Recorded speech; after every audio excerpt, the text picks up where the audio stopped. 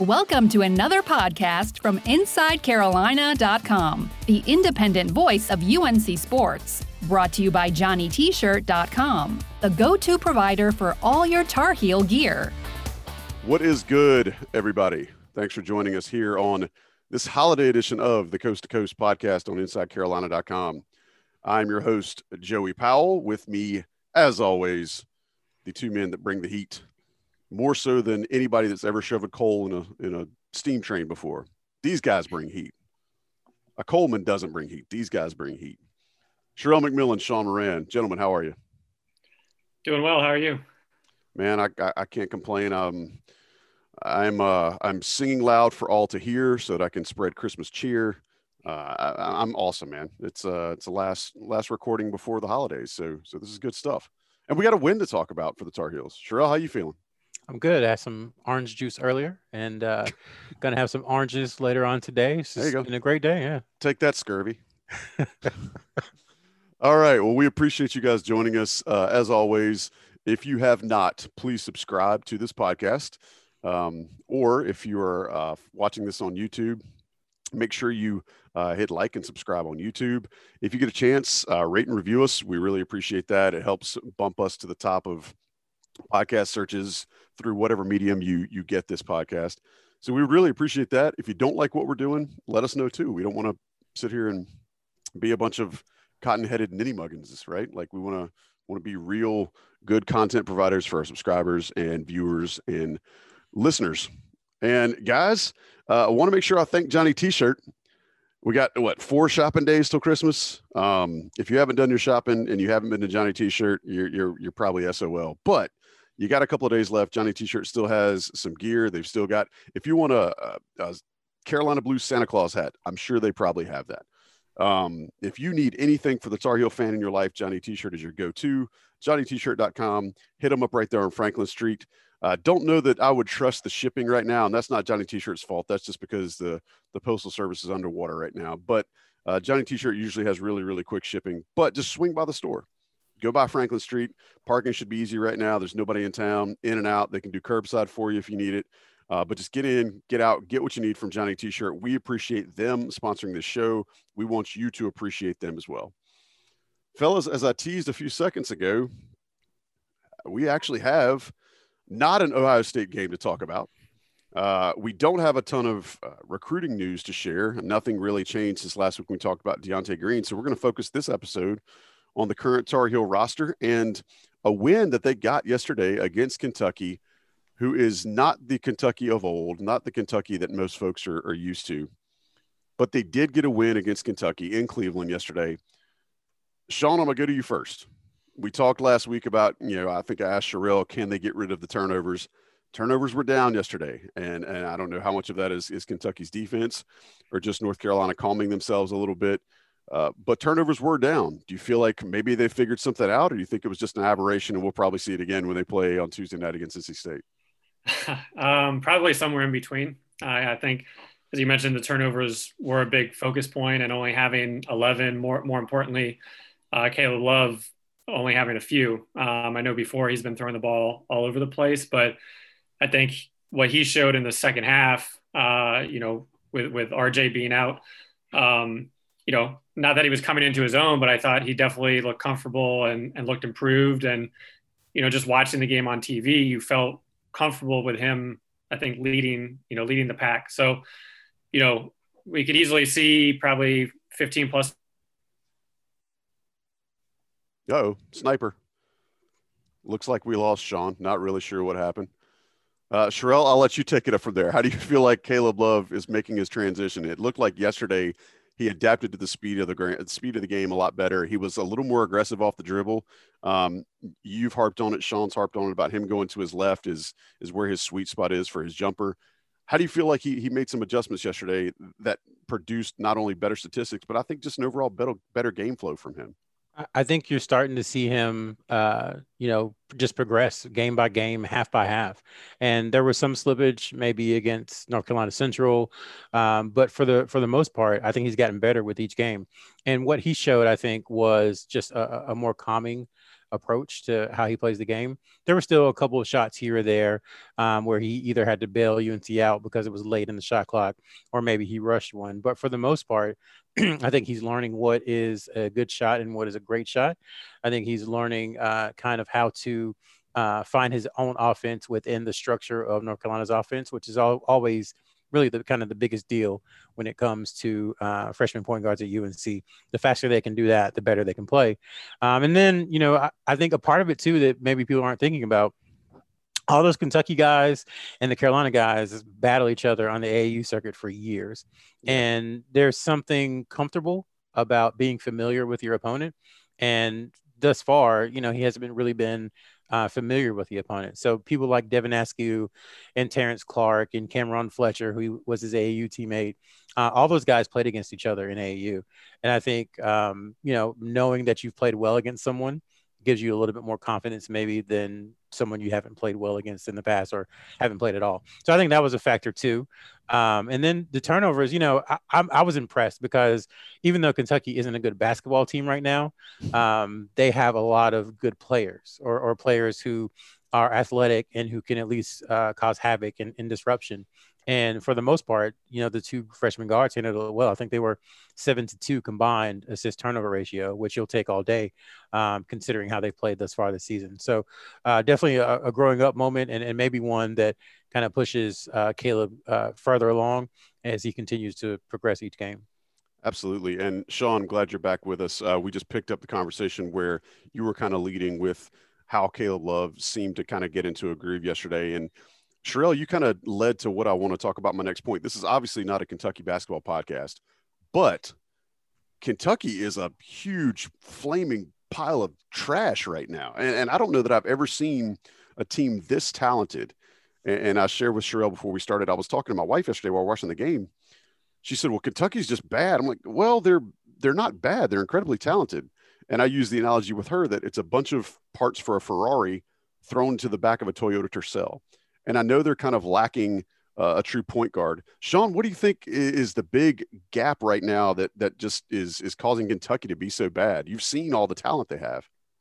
Yeah, I mean, I think, similar to sometimes the problems we see is they have a lot of individual talent. I think some of the players came in with high rankings, but you look at Devin Askew, who I got to see a lot in Southern California, and he was always good, but was he great? Is he kind of a one and done player, which not really. And you look at really the one and dones, BJ Boston is projected top 10, but even he was having, we had Playtech on him and he was, credit to Playtech and how he played defense, but here you have a guy 6'6", 6'7", and he was struggling to get creation. Kentucky doesn't have shooters on their team. They're even a worse 3-point shooting team. That being said, for UNC, we're going to need them to get some wins in the SEC so that this win can actually count for us come tournament time. And I think they will. Once again, they have a lot of individual parts with big names. And I think for them, they started Mintz, which I think was a good sign for them. And, to be honest, worried me when I saw it and probably everybody else when he started going off early on. He cooked early. And I think for them, it'll just be kind of going really a seven-man rotation and bringing guys in.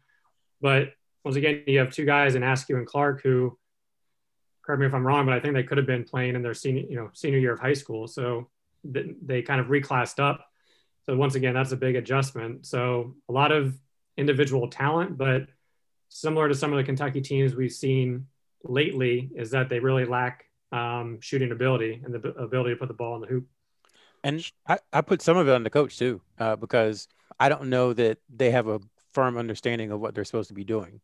And so when you choose to turn over your roster every year, 7 and 8 times over, then you have to adjust to that. And maybe this is just a class that isn't listening to him, or a class that's not picking things up as fast. And part of it too is just they're not as talented as previous classes that he's had. So I think you add all that together and then you add in guys who are used to being the guy and having the ball in their hand and doing whatever you want to do. And that's why it's so hard. And I know people don't like Calipari, but that's why it's so hard to do what he does, because it's so easy for it to go wrong. It's combustible. all those parts, when you mix them together, I'm surprised it hasn't blown up on them more often, to be honest. But I think that's part of it too. They don't really have an identity. Whereas North Carolina, and Sean, we talked about this offline. I asked our kind of basketball group chat, me, Ben, and Rob, and Sean, I said, what is the thing you trust this North Carolina team to do every single game? And the more answers you get, typically, the better the team you have. And I think right now for North Carolina, Sean gave the answer of offensive rebounds, which is 100% accurate. For Kentucky, I don't think there's anything you can say that they do well and you can count on them to do well every single game. They are tall.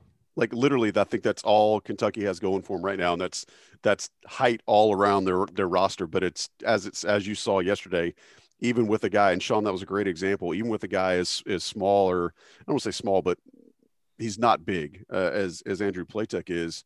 They struggled to create against him, and he was out of position quite a few times in the first half.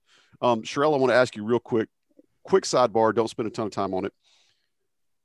I figure Hunter Salas has got to be watching this. Does something like this play into a recruit's mind? I'm not asking you to read Hunter Salas's mind, but does watching this sort of plug and play not work this season play into a guy like Hunter Salas's mind for next year? Well, no, I don't think so. I think it's these guys are very confident. So it's, oh, those other guys are terrible. I'm really good. I'm going to come in and do it. I'm better. Yeah. Now, once you start stacking years and years upon struggles, then maybe it's an issue and it's something that other teams might point out. But I don't think Kentucky struggles will impact whether or not he decides to go there or not. I think it's all going to come down to whenever he does get on campus, the visits and kind of the pitch that the respective schools give him. That's Creighton, Gonzaga, Kansas, Carolina, and Kentucky pretty much are the ones I think who are really in there. And somebody who did not struggle yesterday was Kerwin Walton.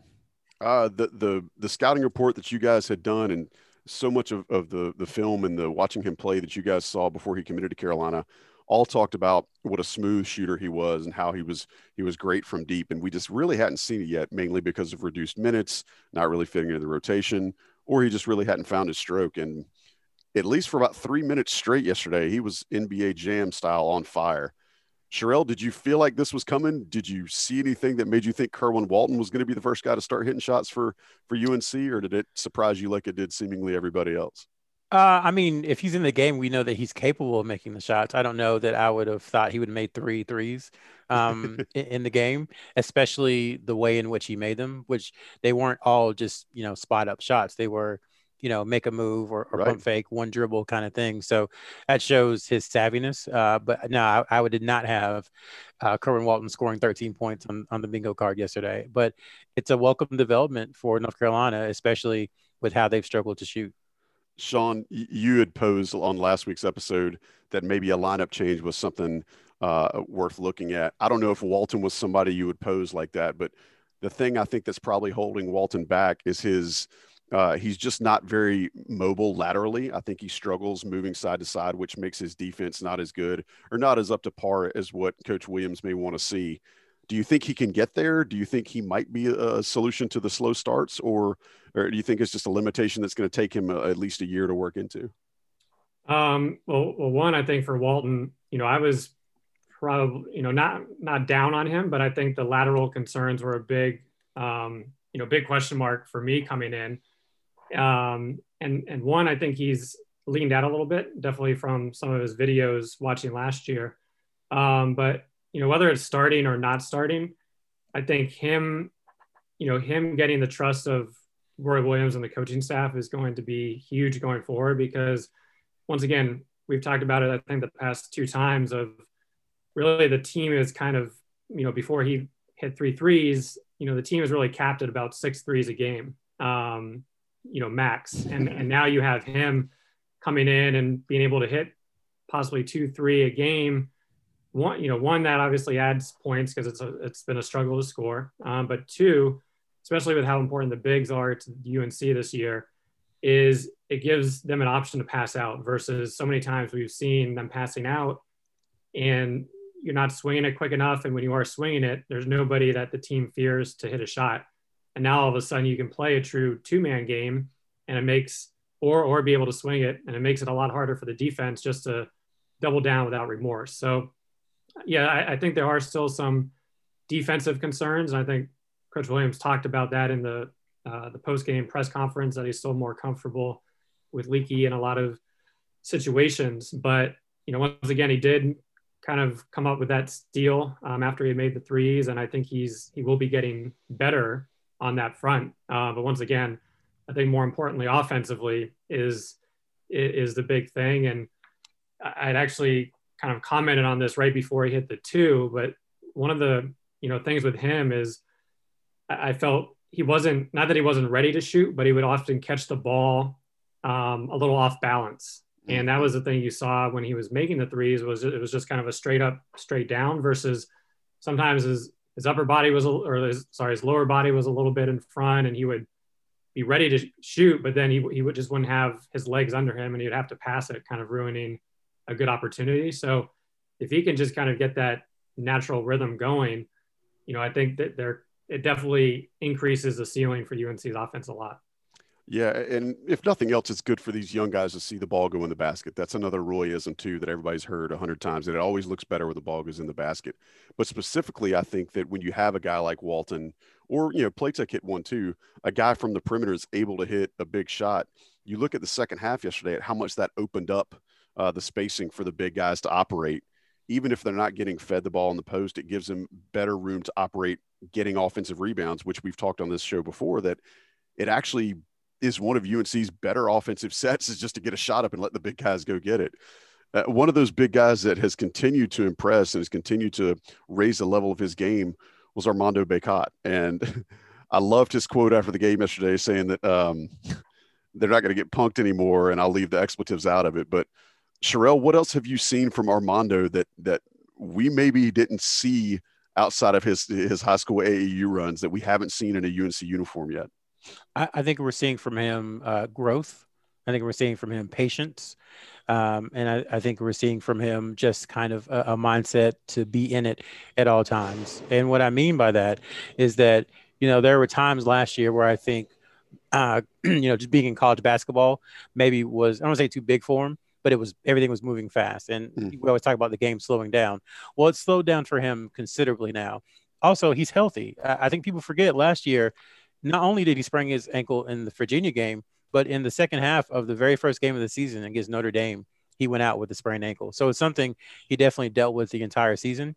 But he's leaned out. He's more athletic. He just looks more fluid. Everything just looks better. Like, everybody always talks about the freshman and sophomore jump, but you're really seeing it here. And just him being so good has made Carolina's front line honestly better than I thought it was going to be entering the season, because I don't think we expected this level of growth from him this quickly. That block he had, the chase down block, it just showed the athleticism. It was like he was back in the Oregon game last year. Yeah. So he's shown that he can do it, and now he's putting it together where he's doing it every single night. So just the consistency that comes with growth and maturity, and I think a little bit of patience. Like, you don't have to do a between the legs, crossover dribble, spin move at time. Sometimes just a little hook is all you need. And he's learned that. I don't know that we've seen the raw aggression yet that we have seen out of him yet this year. I don't know that we saw that last year. And if we did, it was in very, very brief instances. Sean, did you have any inclination that Bacot had the ability to be this engaged defensively as he's been so far this year? Well, I think the one thing that stood out last year when looking at the numbers, and when we went through kind of in the off season of looking at how the players did and, what could they do next year, I think the main thing that stood out for Armando was how good he was on the boards. So his offensive and defensive rebounding percentage were significantly, he did great in those in both conference and non-conference. So he was, that was kind of the starting point.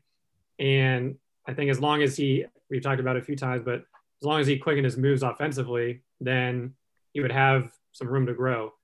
We've seen the kind of freshman, as Sherrell mentioned, the freshman and sophomore jump with a lot of other bigs in the UNC system that didn't come in and just kill it right away. But sometimes they struggled as freshmen and then started making that leap as a sophomore. So, did I see what he's doing right now coming? No, but I'm definitely glad it's here. And I think, we talked about the block, but even maybe more impressive was he made the block and then he just turned and started sprinting down the floor.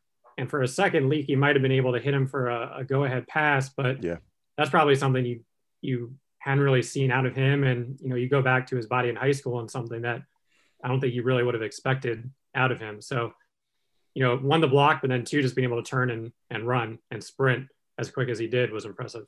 Yeah, and it's not reported as much just because the weight loss wasn't quite as dramatic. But you remember when every UNC game it would be, Kennedy Meeks has lost 75 pounds. It was every single game. Right. Bacot, he was never as big as Kennedy, but to Sean's point, he's lost a ton of weight over the last like 3.5 years from the first time, most of us saw him with Team Loaded VA back in, 15, 16, and what he looks like now. I mean, it's a completely different person. So, just props to him just for the work that he's put in. To Jonas and those guys that he's put in to get stronger and faster. And you can see him finishing through contact now too. So he's definitely improved in that aspect as well. Jonas's ability to take big men who have, I don't want to call it baby weight, but it's unrefined body mass, specifically with big guys, and move it around to the right places. Most of the time with big guys, it's strengthening that lower body. And I think Bacot shifting some of that around and giving him that strength and that explosiveness, it's really, really neat to see. And it's been nice to see him have that explosivity back between, not being injured and the work that he's done in the offseason. And it's neat to see him be assertive too. I think that's something that spreads across to the rest of the team. I'm going to be assertive real quick and let the national guys jump in here and run some ads. We'll be right back to wrap up the talk about Kentucky and talk about the game in Raleigh coming up on Tuesday. Stick around, just one sec. This is Tony Kornheiser's show. I'm Tony. You expected someone else? So what exactly is the show about? I don't know. It's a sports show nominally. Football's over, but we're finally at a point where things matter in college basketball, and baseball season is on deck. Greatest 3 words in the English language, pitchers and catchers. We have some of the best voices come on and explain what matters or what makes an upset, like Ryan does, 9/8. No, that's not an upset. No, yeah, it is, Bob. And if you're lucky, I might just tell you about my search for discounted sleep pants or my worries about what my dog just ate. Listen on the Odyssey app or wherever you get your podcasts. What's up, y'all? This is 4-time NBA champ Andre Iguodala. Yo, and this is his best friend, the Ohio State legend, Evan Marcel Turner I. Every Wednesday, we drop a new episode on our show, Point Forward. We're talking basketball, business, and all the culture in between. From locker room stories to some basketball analysis from those who've been in the game. Nah, it is a dude averaging 29 and 11. God, what it take to be an all-star? A win. Subscribe to Point Forward, the podcast, so you don't miss a thing. All right, we are back. Thanks for hanging around. You're listening to the Coast to Coast podcast on InsideCarolina.com. I'm Joey Powell. Sean Moran is here. Sherrell McMillan is here. We just got done talking about Carolina's win against Kentucky on Saturday in Cleveland in the CBS Sports Classic. Let's make sure we do everything for Ohio State series of ball games that they had. Next, the Tar Heels are going to look towards an opponent that Roy Williams has no love lost for.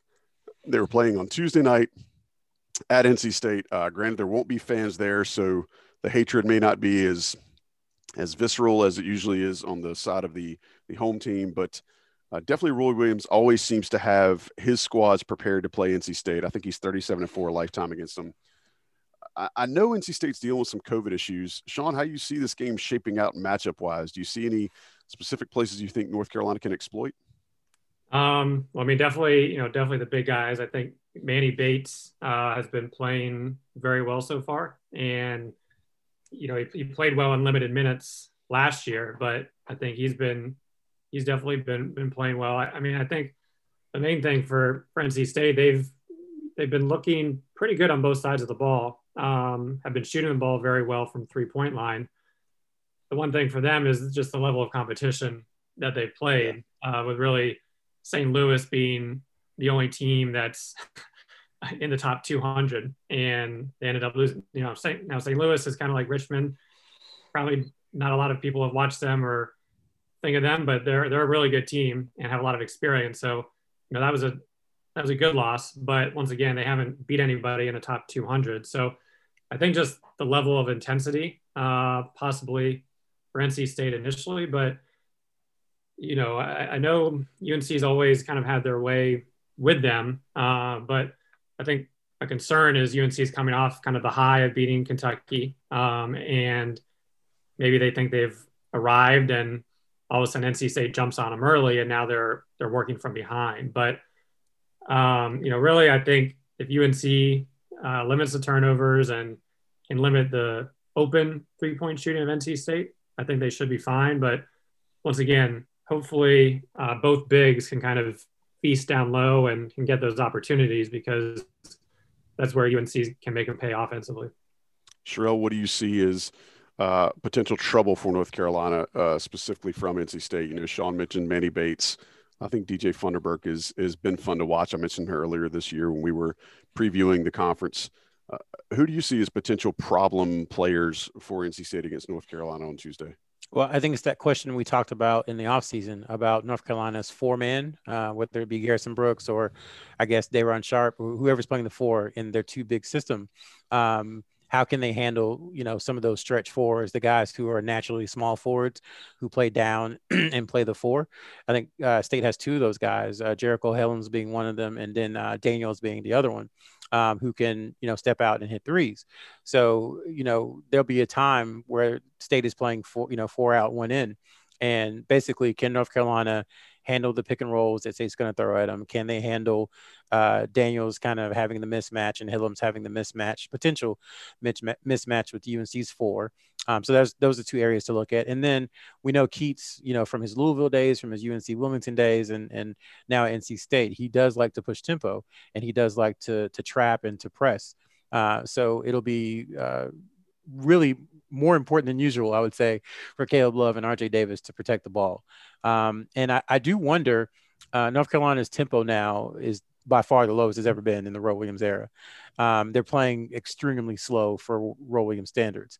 I think part of that is the opposition. And so I wonder if NC State playing fast might actually, or trying to speed North Carolina up, might actually play into their hands by making a more free-flowing game.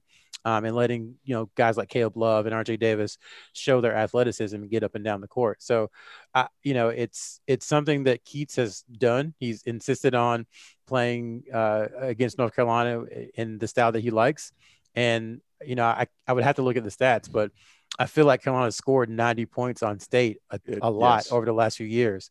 And I think it's because Keats likes to play like he likes to play at up tempo, and Carolina just likes to play that way as well. So I'm curious to see if it kind of revs up the Carolina fast break.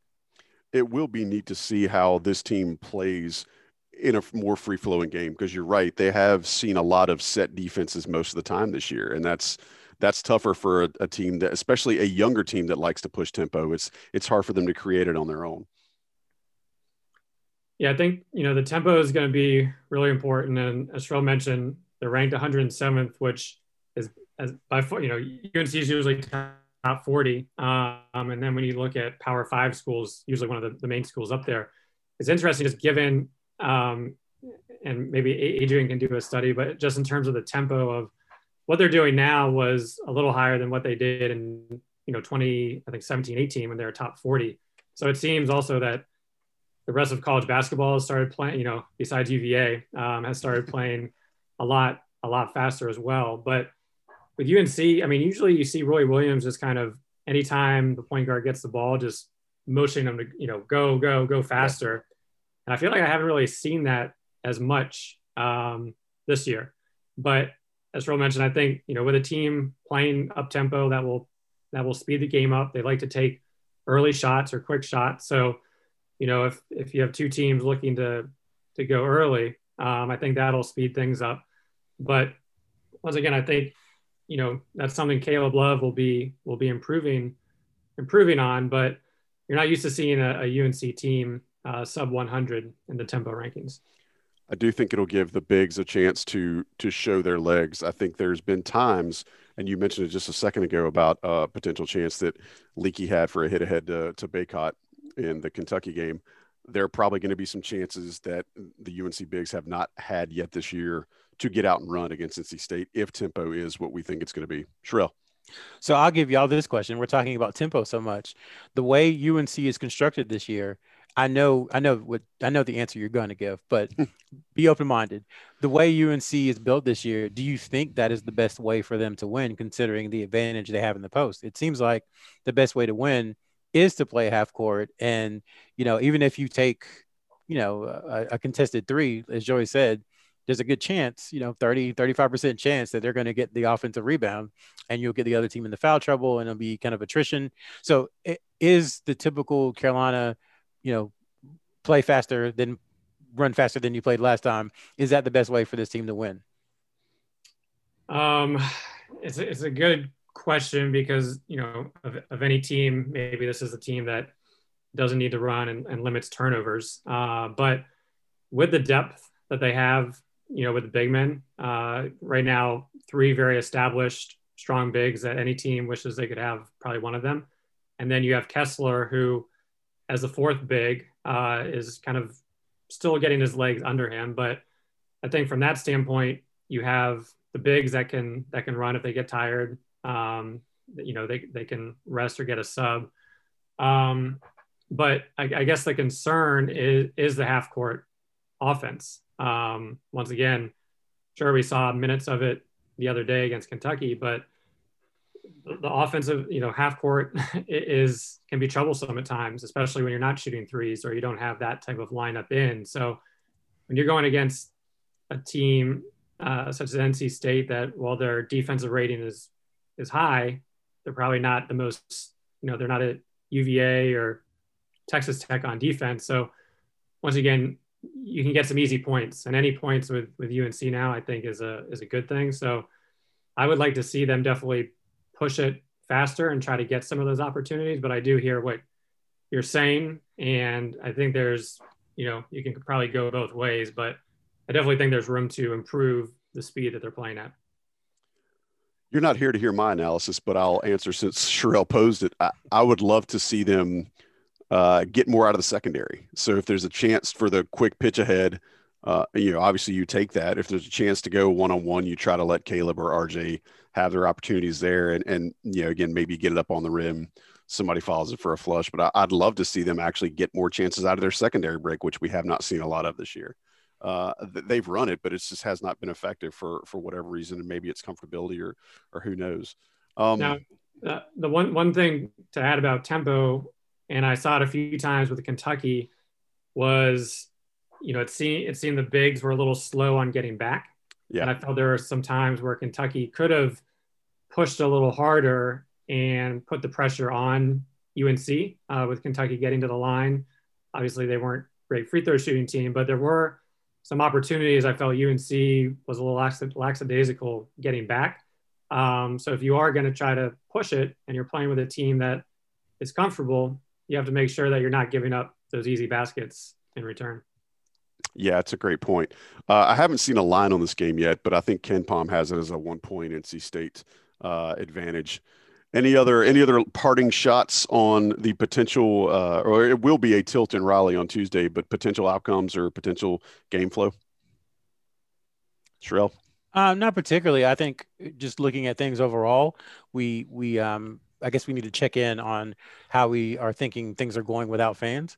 And I've been watching a lot of games for a variety of reasons over the last couple of weeks. And the free throw shooting across the country seems atrocious. It is garbage, yes. And I don't have numbers to back that up. This just anecdotal, just from me watching games. But I feel like there's so many missed front ends, and I don't have a reason for it. I don't know if it's still just guys kind of lathering themselves back up from having most of the summer off, if it's depth perception because there aren't any fans, if it's just too quiet and they're just kind of freaked out. But it's something that it seems like it's not just a UNC thing. You kind of see it across the country. Same with the low scoring and the poor shooting.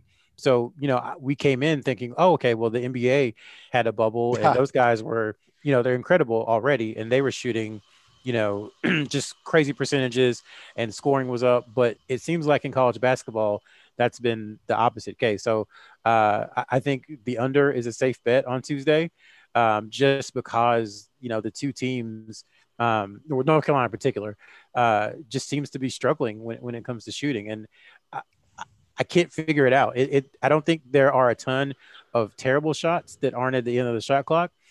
Just guys are just struggling. So I'm just curious what you guys think, because I can't figure it out.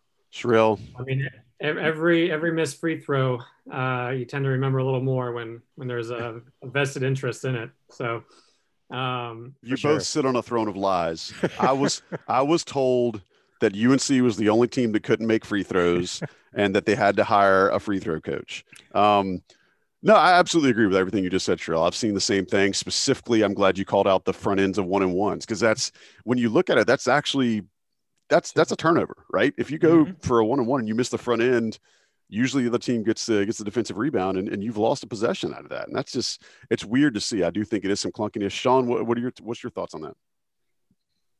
Well, I don't know. I mean, if you're watching the Gonzaga Iowa game before the UNC Kentucky game, you saw, different worlds. Iowa, but you saw two just free flowing offenses. Gonzaga shooting the lights out. Iowa was struggling, but they're still putting points up. But once again, I think it goes back to, a lot of these teams didn't really get the repetitions and familiarity with all the preseason practices and summer. And, now you're playing these, all of a sudden it's Ohio State that you're looking forward to, and then Kentucky shows up. So I don't know. We'll see, but I think it is something to watch, and especially for UNC. I mean, the free throw shooting, Kentucky luckily couldn't hit a free throw either and missed a lot of big ones, but those 1-on-1s, and the lead was big enough where you weren't too worried yesterday. But if it's a 3 to 5 point game, who are you comfortable with going to the line? And I think that still is a big question mark, especially given last year, all the close losses that UNC did have. And when your offense is predicated on getting the ball inside to take advantage of your bigs, to get the other team in foul trouble, to get to the free throw line, if you don't make the free throws, all that seems like it's for naught. You got to make them pay. Yeah. So, I mean, that's just something. And, I'm sure Roy Williams would say it's mental toughness. You got to step up and knock them down. But they really need to try to do that, because it's going to cost it. I mean, you can make the argument it's already cost them a game, but it's going to cost them a game they have no business losing at some point if they continue to shoot the ball poorly. And to their credit, like NC Central, once they had missed a few, I think they made their last 9 or 10. So they're showing signs, but you just have to do it more consistently. It will be interesting to watch with other teams, at least a majority of teams around the country, struggling with their offense and not finding the flow as much as you may be accustomed. It will be interesting to see if North Carolina's teetering identity as a defensive team continues to pay dividends, or even solidifies itself as even more of a thing. Boys, any last notes before we sign off this week? Sean? 2 things. I seem to always have 2 things at the end, but all right. One, Andrew Platek. I know his offensive rating was under 100 against Kentucky, but I thought he played very well again. I thought he was going to struggle against Kentucky given the athleticism and length. But once again, I mean, he gave Boston trouble defensively. He was moving his feet, working hard, hit a big 3, found himself so he continued to play well, continued to be smart. And I think that's going to come in handy as UNC gets into ACC play, if he can continue to do that. And then just the other thing, I know there wasn't really anything to talk about recruiting wise, which is, really weird at this point in time, because usually as UNC is getting ready for that CBS Sports Classic, Roy is spending the whole week leading up to that, traveling to different games and practices. And he's probably watching 4 or 5 different guys. And then you have the City of Palms and all the other tournaments starting up, where once again, him and the rest of the coaches are going to. So, not being able to do that, the team is losing a lot of good opportunities, and it's a little harder to kind of see who they're prioritizing. Yeah, that's a great point. It's different. It's still different for everybody. And, you would think that maybe not having that recruiting was good for them to be able to absorb the opponent change last week, right? The fact that the staff was around instead of being out looking at tape or looking guys in person, excuse me. Sherrell, final thoughts. Yeah. I just think we continue to see progression with Caleb Love. I think that, to me, that's one of the biggest, I think that's the biggest thing I took away from the Kentucky game, is that he's starting to look like the Caleb we saw in high school, and that he's starting to look more like you want a Carolina point guard to look, with the assist turnover ratio, with the kind of, making sure that he's blending the system with his own talents. And the more he learns to do that, like the drive on Askew at the end of the first half to cut it to 4, that's an instinctual play, something that he just did. He didn't think about it. He just went. Yep. So as he continues to progress, it can only help the team get better. Now he's got to shoot better, and I think he knows that. So that's kind of the final thing I think to come. Once he can start just being an average to competent shooter, 33, get up to 32, 33%, which is a long hike from where he is now. But if he can get there, that's going to bode well for UNC. It's funny you mentioned that. Roy Williams said in his post game just that they need somebody to start hitting from the outside. Those guys are all shooters. I mean, RJ has the capability of making deep shots. We saw Walton do it, and we know that Puff will eventually when he comes along. But to your point, Sherrell, Caleb Love, definitely. I think that the team as a whole is so bad from the perimeter right now that all it's going to take is, like Kerwin Walton yesterday, hit a couple, and then all of a sudden you've got an entire new dimension on your offense. Gentlemen, I appreciate it.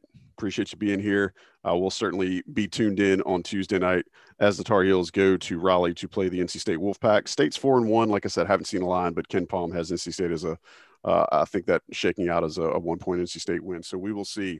Appreciate you guys being here. If I don't talk to you again for the holidays, enjoy yourselves. Be safe. Merry Christmas. Happy Hanukkah. Whatever holiday you celebrate, I hope you celebrate it well, safely, and that we see you again next week on the Coast to Coast podcast. Appreciate Sean being here. Appreciate Sherrell being here. Appreciate you guys listening, watching, downloading, however you're getting this. Thank you for subscribing to Inside Carolina and InsideCarolina.com. We will talk at you next time. Thanks to Johnny T-Shirt for sponsoring, and we will talk to you soon. Thanks for listening to another podcast from InsideCarolina.com. Brought to you by JohnnyT-Shirt.com. Where to go for your next Tar Heel gear purchase.